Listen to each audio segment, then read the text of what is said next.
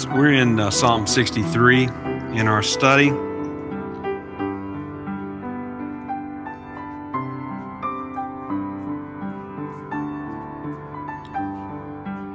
So we'll start with our summary statement for Psalm 63.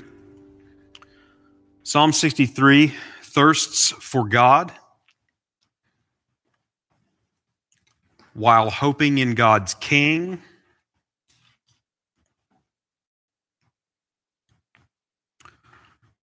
for satisfaction and joy.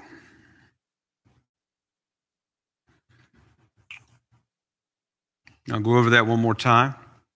Psalm 63 thirsts for God while hoping in God's King, for satisfaction and joy. Our basic outline will be in two parts for this psalm, verses 1 to 8, confidence in God. Verses 9 to 11, judgment on enemies. So I'll go over that one more time. Verses 1 to 8, confidence in God. Verses 9 to 11, judgment on enemies. Okay, so we'll go to our observations of Psalm 63. The psalm was written by David, as we see in the superscription, a psalm of David when he was in the wilderness of Judah. So the superscription ascribes this psalm to David. There's no musical direction that is given there, no musical direction in the text of the psalm. There is an occasion mentioned, which is when David was in the wilderness of Judah. That is a little bit general, as there were some different times in his life when he was there. So could be speaking about the wilderness of Ziph, and this would have been when he was fleeing from Saul. So 1 Samuel chapters 22 to 26, in this time when he's fleeing from Saul and he comes into the wilderness. It could also be when he fled Jerusalem from Absalom during Absalom's rebellion in 2 Samuel chapter 15. And seems that is quite possible. There's a number of expressions here that can be related to what was said about David during the time that he was fleeing from Absalom. But it's not entirely for certain. It's just sort of general, but at least we know that he was in the wilderness. He's under distress. A crisis, having enemies opposing him, and obviously uttering false witness against him. So Psalm 63 is a kingly or a royal psalm, and we have the mention of the king, God's Malach, in verse number 11. It also has thanksgiving and praise elements, has some wisdom elements in it. The mention of remembering and meditating in verse 6. We have contrast in the outcomes for the faithful as opposed to the liars who are seeking to destroy in verse 9 through 11. We also have a contrast set up in the mouth of praise from verse 5 and the mouth of lies in verse number 11. So some wisdom elements. Also contains some prophetic, predictive judgment elements. So particularly in verses 9 to 11. So it's not an imprecatory psalm. He's not praying for these judgments, but he speaks of the judgment of condemnation coming upon all liars when their mouths will be stopped. So Psalm 63 connects to the preceding David psalm group, psalm beginning there, especially Psalm 52 through 62. It has some special connections with Psalm 61 and 62 before it. So in the connections with the general group, we have this exile and refuge theme. We have the mention of false witness. the enemy, adversary, and judgment upon the enemies, and ultimate vindication of the righteous sufferer. In Psalm 61, we have a mention of God's wings, the shadow of God's wings in verse 4 of Psalm 61. That is here in verse 7.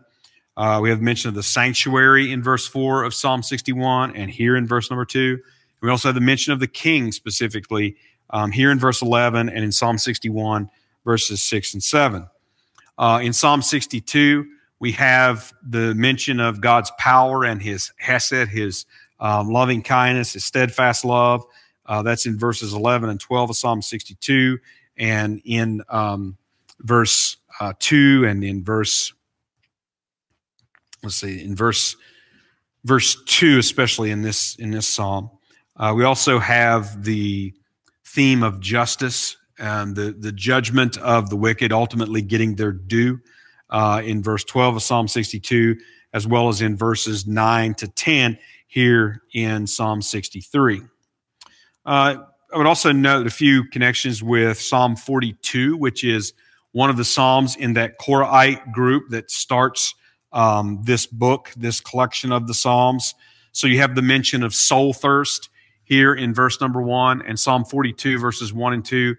We have that same soul thirsting. That's where we have the comparison as the deer pants for the water and so on. We also have the reference to meditating here in verse 6 and in Psalm 42 in verse number 8.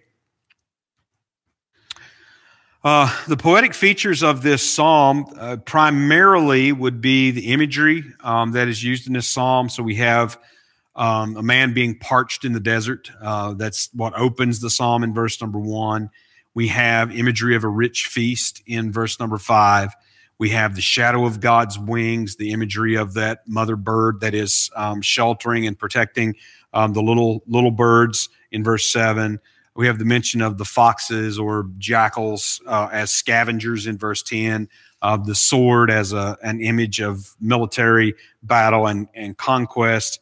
And then throughout the psalm, in Psalm 63, we have various references to parts of a person, mouth and lips, and then we also have references to soul or breath, and so these references are a way of expressing the whole person, the whole being, both within and without, the material and the immaterial. We also, poetically, we have a number of contrasts that are set up in this psalm. So you have the opening of the psalm, you have a mouth that's dry and thirsty, but that mouth that's dry and thirsty will praise God by verse 3 and will be filled by verse 5. But the mouth of lies will be stopped there in verse number 11. Of course, that imagery of the dry and thirsty mouth in verse 1 also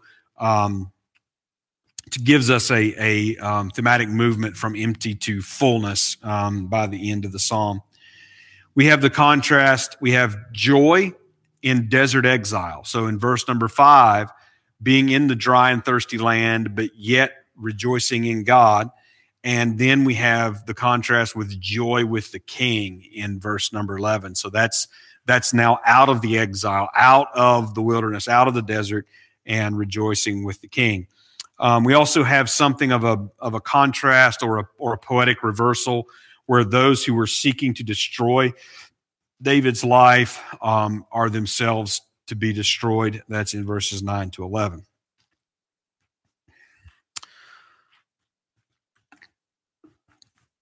All right, so let's work our way through this psalm, 11 verses. O God, thou art my God. Early will I seek thee. My soul thirsteth for thee. My flesh longeth for thee in a dry and a thirsty land where no water is, to see thy power and thy glory, so as I have seen thee in the sanctuary. Because thy loving kindness is better than life, my lips shall praise thee. Thus I will bless thee while I live. I will lift up my hands in thy name. My soul shall be satisfied as with marrow and fatness, and my mouth shall praise thee with joyful lips. When I remember thee upon my bed and meditate on thee in the night watches, because thou hast been my help. Therefore in the shadow of thy wings will I rejoice. My soul followeth hard after thee. Thy right hand upholdeth me, but those that seek my soul to destroy it shall go into the lower parts of the earth. They shall fall by the sword, they shall be a portion for foxes. But the king shall rejoice in God. Every one that sweareth by him shall glory, but the mouth of them that speak lies shall be stopped. So in verses 1 and 2, as the psalm opens, we have direct address to God. The first line, O God, thou art my God. As I understand it, the Hebrew literally would read something like, my God, thou art, or mighty God, something like that, thou art. So the first line is a very personal expression. It's a very intimate expression of God as his God. In other words, it is reflective of the covenant relationship that he has by trusting in God, that this God of the universe and this great God and all of these things, the one that will overcome the enemies and all of that, is yet very close to him. So obviously we open in this dry desert, this dry wilderness, dry, barren, arid land, but yet he begins, though it is an exile theme, he is expressing a closeness to God. So he's seeking him early, and early has the sense of diligent. It's not necessarily a time reference. In other words, in the way that it's used, he refers to soul thirst, a dry and thirsty land, obviously, that is describing desert conditions. And this soul thirst, this longing of flesh, thirsting of soul, these are put for great longing. In other words, it's an extreme or sort of a maximum expression. And again, in Psalm 42, verses 1 and 2, talking about the deer that's panting for the water. So the word for longing that is used here, longeth, it actually has the idea of fainting and weariness. And so we get sort of a nearing death image from this expression. So he's in a dry and thirsty land. There is no water. His soul is thirsting, and by soul, I don't think that immediately means a spiritual reference. It's a physical description, but the physical description is multi-layered. So in other words, the physical description is actually also being applied to sort of a spiritual experience that is going on, what you might say, underneath. So he's thirsty. He's in a dry and thirsty land where there is no water, and his flesh, his body is fainting with weariness. And so it is a nearing death image, one that obviously, if he doesn't find food and water and shelter, obviously, then he is going to come to death. In the second verse, he refers to the power and the glory of God. The word for glory here is the Hebrew term kavod. We've talked about that a number of times when it has appeared. It's oftentimes associated with that kingly rule. We've seen that in a number of Psalms. Psalm 3 and verse 3, Psalm 4 and verse 2, Psalm 8 and verse 5, Psalm 16 and verse 9, Psalm 24 verses 7 to 10. All these are messianic psalms, royal psalms. And then more recently, Psalm 57 verses 5, 8, and 11, and the previous Psalm, Psalm 62 and verse number 7. Now, the word for sanctuary that appears there means holiness, and it can describe a holy space, a holy place, a consecrated place. It describes God's holy hill in Psalms like Psalm 2 and verse 6, Psalm 3 and verse 4, and Psalm 43 and verse 3.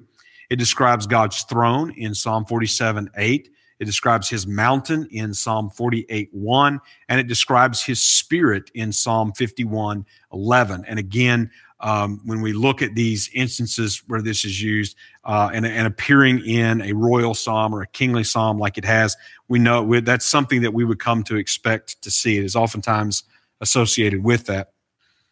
Verses 3 to 4 continue then, and essentially from this dry and arid place, David is giving forth reasons to praise God.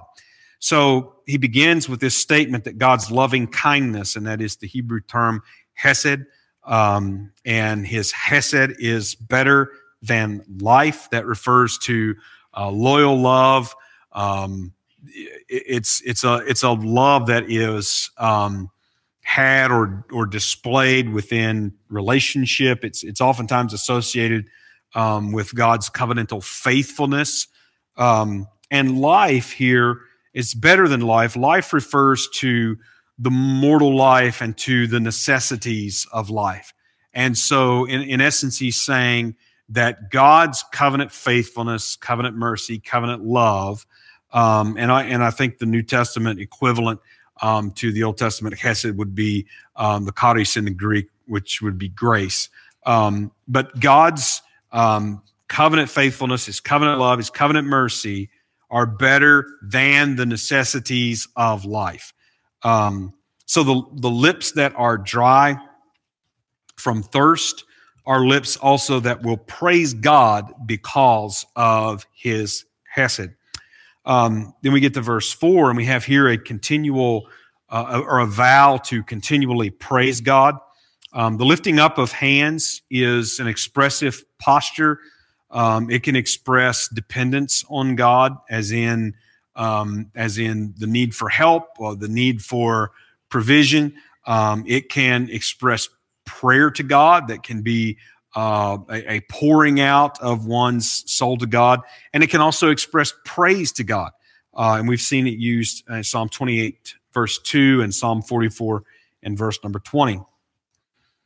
Verses 5 to 6, we have David speaking of satisfaction and joy. And so being in a dry and thirsty land with no water and having a fainting flesh and thirsty soul doesn't sound like a recipe for satisfaction or joy. But David speaks to both of those in these verses. So being satisfied, the word that's used there means to be filled. It means to be full, to be filled, to have enough, to be fully satisfied. And this is the promise to those who trust in God, that they will be satisfied. So we have references like Psalm 17, verse number 15, Psalm 22, verse number 26, and Psalm 37 and verse number 19. And this is also the satisfaction that is noted as being denied to the wicked, and that is in Psalm 59 and verse number 15. So the satisfaction of the soul, there's a comparison here. My soul shall be satisfied as with marrow and fatness. In other words, he's speaking to the satisfaction as the body would enjoy satisfaction with a rich feast. The fatness and the marrow, which describes a rich feast. This is actually a future promise in Psalm 36 and verse number 8, being full, being made full with this rich feast, this messianic feast. Mouth and lips are made joyful and issue forth praise. Then we get to verse number 6, where he calls to mind and he meditates on God, using that word remember and meditate there in verse number 6. Meditate most likely means quietly reciting God's law. It is the word we saw in Psalm 1 and verse number 2, that blessed man that meditates on God's law day and night. We've seen it used some other times, and it can refer to speaking out loud, but it does refer to uttering sound, to making some sort of mutterance. So when he's talking about meditating on his bed, the image that we get is at night, or he's remembering on his bed in the night watches. He is meditating, or we could think of him as reciting God's law. He's speaking God's words, probably very lowly and very quietly, but yet he is speaking forth, and in that way he is putting God's words through his mind over and over and over again.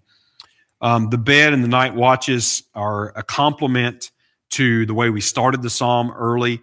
We talked about the word early, and it does literally refer to the dawning, but it's not necessarily used again as a distinct chronological time marker, but it is complemented here with the night watch and the bed and the early. So in other words, it covers all times. It covers all times, day and night. Verses 7 to 8, where David speak of refuge. Help is one who gives assistance, and we're obviously told that God is the only help for those who trust in him. We've seen that used that way. Psalm 22, verse number 19, Psalm 27, verse 9, Psalm 35, verse 2, more recently, Psalm 60 and verse number 11. The shadow of his wings, and that's the imagery of shelter and protection that we've encountered a number of times, like in Psalm 17:8, Psalm 36:7, as well as in Psalm 61:4. It is a covenantal reference. It is a covenantal image that was introduced in the book of Deuteronomy to describe the protection that those who trust in God would come under. They would come under the shelter or the shadow of his wings. In verse 8, he speaks of following hard after God. Now, the word here is actually the word for cling or for cleave, and it's translated that way in Genesis chapter 2 and verse number 24, where it talks about a husband leaving father and mother and cleaving to his wife. So he's cleaving to his wife in a covenant relationship that's being described there. This is the same word that is later used to describe Israel's expected response to God through his covenant with him. They are to cling to him. So that appears a number of times in Deuteronomy. So Deuteronomy chapter 10, verse 20, chapter 11, verse 22, chapter 13, verse 4, and chapter 30, verse 20. He mentions God's right hand, which is a reference to God's strength or power, and it speaks of his power to protect and also to provide. And we see it used in various ways. Psalm 16, verse 8 and verse 11, Psalm 17 and verse 7, Psalm 18 and verse 35, more recently Psalm 48, verse 10, and Psalm 60, verse number 5. Now, the right hand also speaks of God's invincibility. In other words, it's his strength, it's his power, and he cannot be overcome. He can't be successfully opposed. He is preserving, this word for upholding, he is preserving the faithful. This word is used this way, Psalm 16 and verse 5, Psalm 17 and verse 5, Psalm 41 and verse 12 as well. Verses 9 to 10 now do mark a little bit of a change, because here's where we get the crisis of enemies. And these enemies haven't been apparent in the psalm to this point. In fact, it almost seems like an environmental psalm. He's against the elements in a dry and thirsty land. But now really we see that he is in that condition because of the enemies and their opposition to him. So verse 9 makes it clear they're seeking David's soul to destroy it. They are opposing David. They're seeking David's destruction as the king.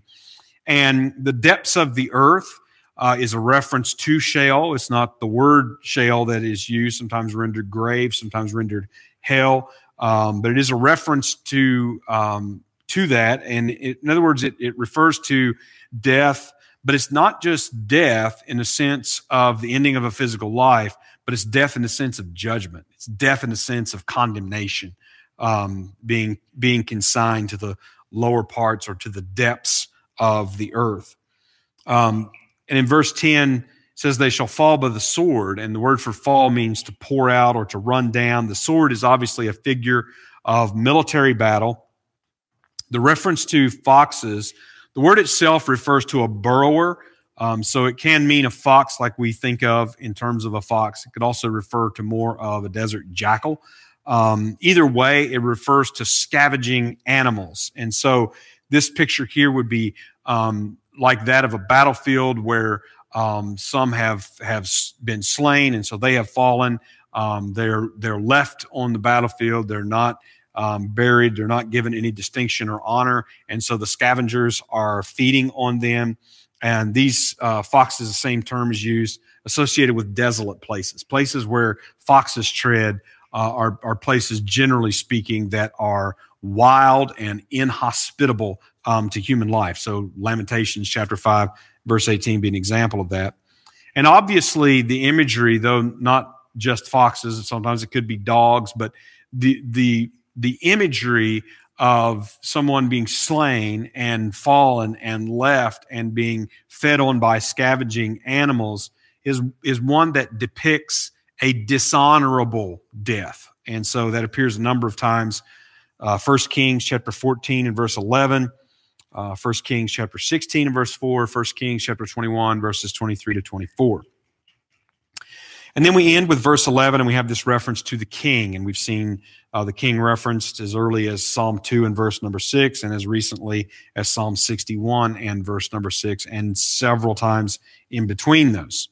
So the king that we are shown in this verse is obviously the king who will triumph over his enemies, just like Psalm 2 verses 8 to 9 describe. So everyone committed to the king, everyone that sweareth by him or taketh an oath. In other words, it's another way of describing a covenantal relationship, one who has put their trust in him. So everyone who has committed or covenanted to the Lord will rejoice and will praise in the king. And he's talking about because of the deliverance and the downfall of the enemies. He ends this psalm by speaking of how that the liars' mouths will be stopped. Liars, speaking lies means that they are opposing, they are contradicting God's word, particularly, for instance, his word about bringing his king to his holy hill in Psalm 2. And they are brought to judgment with no excuse. And that's what the stopping of mouths, and as that appears in a few different places in Scripture, Paul refers to this verse actually in Romans chapter 3 and verse number 19, when he's talking about how all of man, whether Jews or Gentiles, are naturally sinners, and they are before God without excuse. And so our mouths are stopped. In other words, if we stand before God and our righteousness and unrighteousness is exposed, our mouths are stopped. We have no defense. We have no explanation. We have no clarification. In other words, there's nothing but a surety of judgment against us. And so that's what he says here about all of those that speak lies. In other words, those that oppose God and oppose his king, oppose his anointed, they will be stopped. They will be brought to judgment without any remedy. All right, so let's go to interpretation. Psalm 63 speaks of the necessities of life. So as we kind of look at the material that is being worked with in Psalm 63, we have the necessities of life. And these necessities of life are also teaching and saying something about the necessities of spiritual life. So the basic needs are in this psalm: food, water, and shelter. We have those things are all mentioned in this psalm. Being in a dry desert. So a man that's in a dry desert, it's a place with no water. He's thirsty and fainting. He does not need to be reminded that he needs food, water, and shelter. In other words, his environment and his circumstances are continually reminding him of his needs of the basic necessities of life. Well, he goes on to say then in verse 3 that God's covenant love, his hesed, is better than the necessities of this life: food and water and shelter. And so ultimately, the necessities of spiritual life are fulfilled in him. In other words, without the necessities of physical life, we die. David is sort of giving us a near-death image in this psalm. So without those food, water, and shelter, we die. But spiritually, inside or within the covenant of God, placing our trust in him, taking him as our refuge, being under the shadow of his wings, means that we have what is better than the necessities of life, and ultimately leads to life that will never end, life in fullness and life in joy. Psalm 63 teaches the two ways of life and death. And ultimately, as the psalm comes toward the end, we see that either God will prevail or those who oppose him will prevail. So when David speaks about his enemies and they're trying to destroy his life, but then he starts to speak about the king by verse number 11, he lets us know that this is larger than just some personal grievance that they have with David. This is larger than just someone that is sort of pestering David or becoming a problem. These enemies are opposing David because he is God's anointed. And ultimately, that's where the real battle is. That's who they are opposing. They are opposing God. They are opposing God's word. They're opposing God's king. And so either God will prevail or those who oppose him will prevail. Well, in verse 11, we see the king, we see the king's people, and we see the king's enemies. The king himself is victorious, and he prevails over all his enemies. And his people then rejoice in him. In other words, his victory is the victory of his people. The king's enemies, therefore, are put to full justice with their mouths stopped. So all of their opposition, all their rebellion, all of the chaos and fuming and raging that we see like in Psalm number 2, all of that will amount to nothing, and ultimately they will be put to shame. So the messianic hope in this psalm is seen through the anointed king's desert exile of this life being brought to fullness and joy in the coming king. All right, so David prefigures his son, the greater David, the one who is to come. He was in the wilderness of this human life. So when we think about Christ coming to this earth in human flesh, his whole experience on this earth is a wilderness exile. He was literally in the wilderness during the temptation, but that is not the only time that he's in this wilderness exile. So think about like what Paul writes about in Philippians chapter 2, verses 5 to 11. And even though it is somewhat difficult for us, and I might say just ultimately incomprehensible, in some ways, Jesus took on the form of flesh, took on the human flesh, and lived on this earth, and in some ways was separated from the glory of God. So like in John 17, when he's praying about that glory being restored, the glory that he had with the Father before the world was, in some way, that's laid aside. In some way, he's separated from that. He is in a wilderness exile. He is surrounded by wild beasts. He's surrounded by hostile enemies that are opposing and raging against him. So David foresees from his desert exile, David foresees glory and he foresees feasting with the king, particularly verses 2, 5, and 11. And so we have an allusion here to this messianic feast at his coming and his kingdom, which we have seen referenced before. Messianic psalms like Psalm 22, verses 22 to 31. Psalm 23, verses 5 and 6. Psalm 27, 6. And also Psalm 36, verses 7 and 8, where this feast is also associated with being under the shelter, under the shadow of God's wings. So Jesus Christ is the king promised to come from Judah. David is in exile in the wilderness of Judah, and he will lead David. This king, this coming one, will lead David out of the wilderness to his holy place like a shepherd in Psalm 23.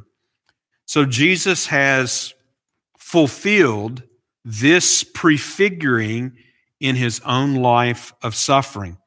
David in verses 9 to 11 sees his vindication because of God's covenant. And that's a common theme in these Psalms, and particularly when he's the righteous sufferer, which he is here in this Psalm as well. So he's in a desert exile. He's a righteous sufferer. He has these enemies that are opposing him, speaking lies, trying to take his life. But ultimately, he's going to be made to rejoice in the king who comes, who gains victory. So David will ultimately be vindicated. In other words, he's experiencing a physical and a temporal trial, but will ultimately come to fullness because of the king and because of God's covenant. So we see that in verses 9 to 11.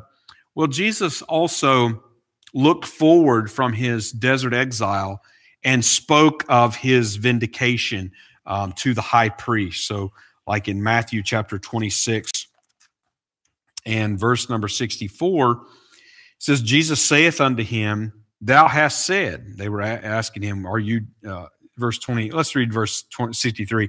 But Jesus held his peace, and the high priest answered and said unto him, I adjure thee by the living God that thou tell us whether thou be the Christ, the Messiah, the anointed one, the Son of God. Jesus saith unto him, thou hast said. Notice this, though. Nevertheless, I say unto you, hereafter shall ye see the Son of Man sitting on the right hand of power and coming in the clouds of heaven.